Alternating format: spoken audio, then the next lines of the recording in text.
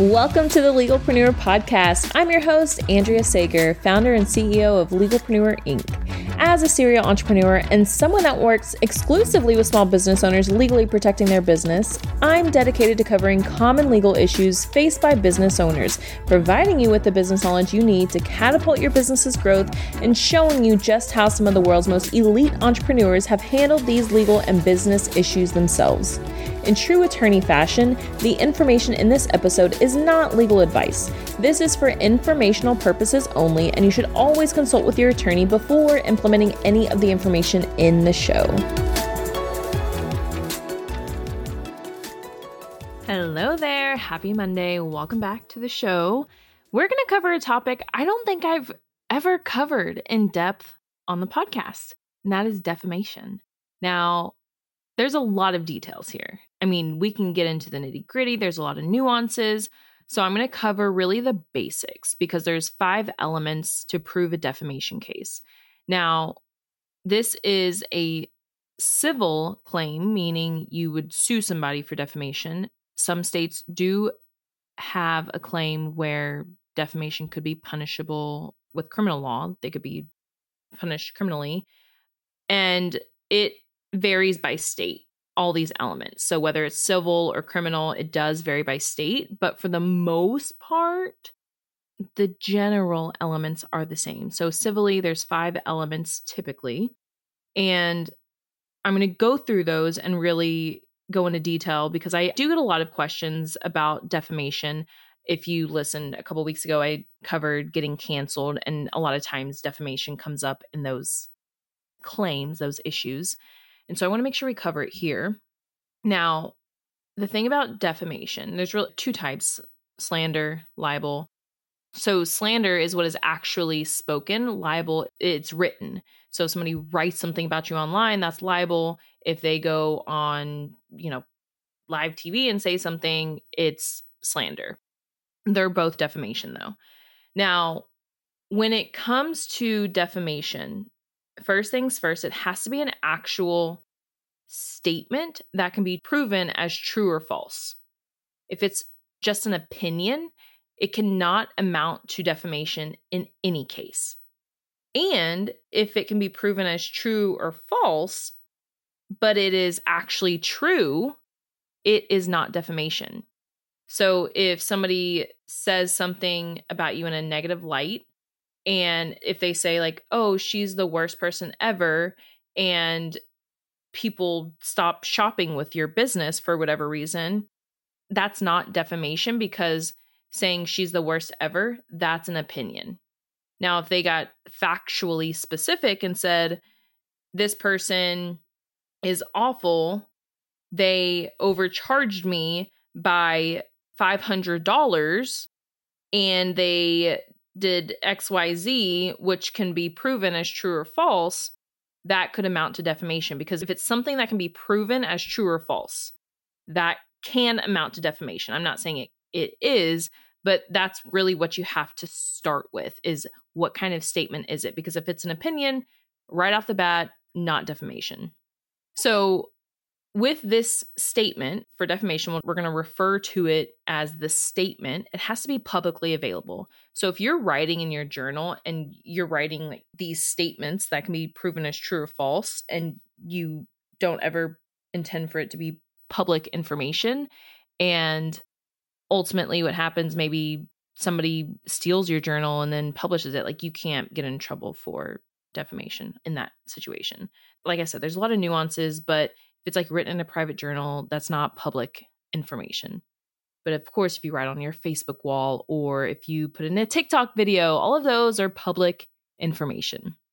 If you send an email to one person, that is actual publication. Now, the next one, this typically is one element that gets debated a lot, is the person being defamed was identified by the statement. And I believe this was a big point of contention in the Johnny Depp and Amber Heard case because I think she claimed something around she didn't identify him in these statements.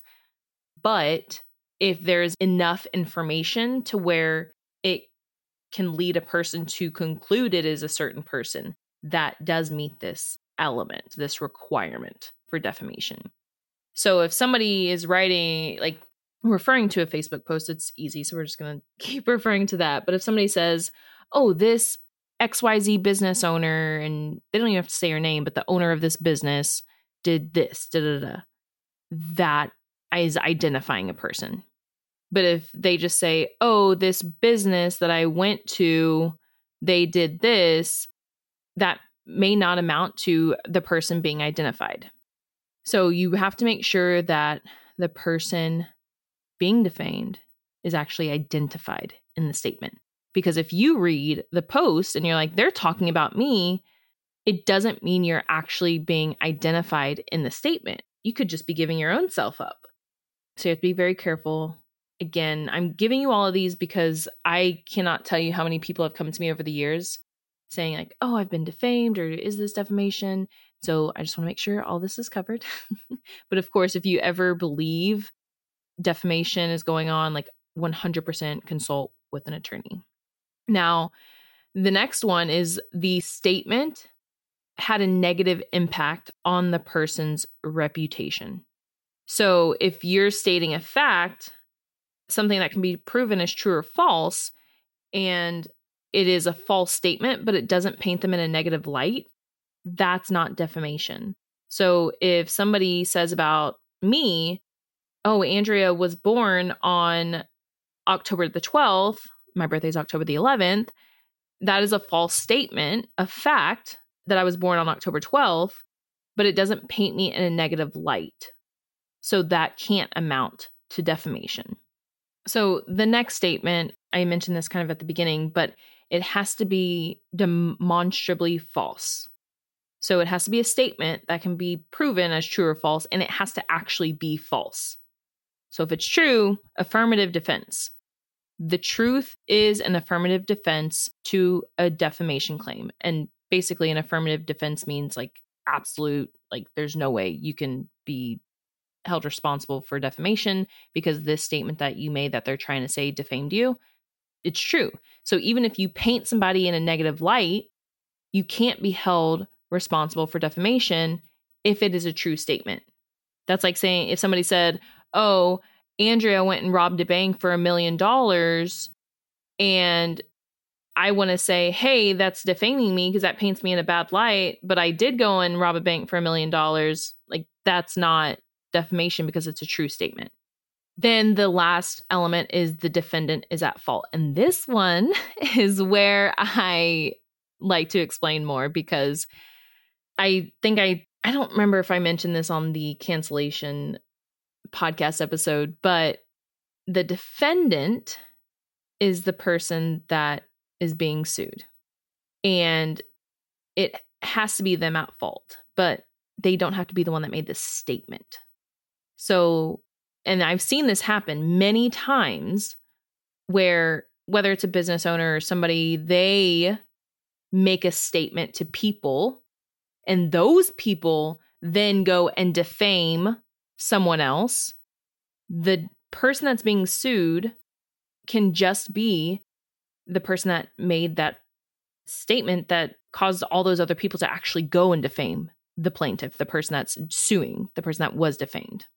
So with this, how I see it play out a lot is a client will come to me and they're like, hey, is this infringement? And I'll say, yeah, it is. And then we have to be really careful because like I talked about being canceled, if they have an audience, you have to be careful if that audience is going to pick up on, if they want to say something to their audience, like, hey, they came after just me, the small business owner, and then their little corral comes on.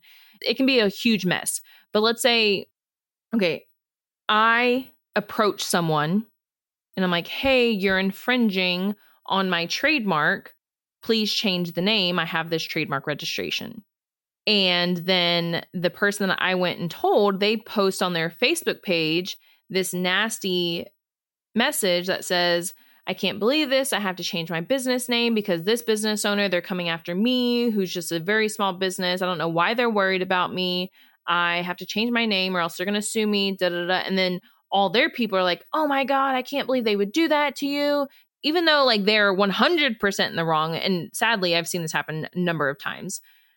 So many, like their people come along and then go after you, and they start putting all these hateful messages, leaving you negative reviews, making all these defamatory statements. Instead of you having to sue every little person that made all those statements, you can, but you can also just sue the one person that made the statement that caused it. That helps you, the plaintiff, and it's also just another person that can just be held responsible for everything that happened to you. So it's not necessarily the person that made the false statement. It's the person that caused it. Hopefully that makes sense. So that's the 5 elements. All 5 of these do have to be true and present when bringing a defamation case. So to recap, it has to be public information. So it has to be shared with at least one person. The person being defamed has to be identified in that statement. It has to have a negative impact on the person's reputation. It has to be a false statement.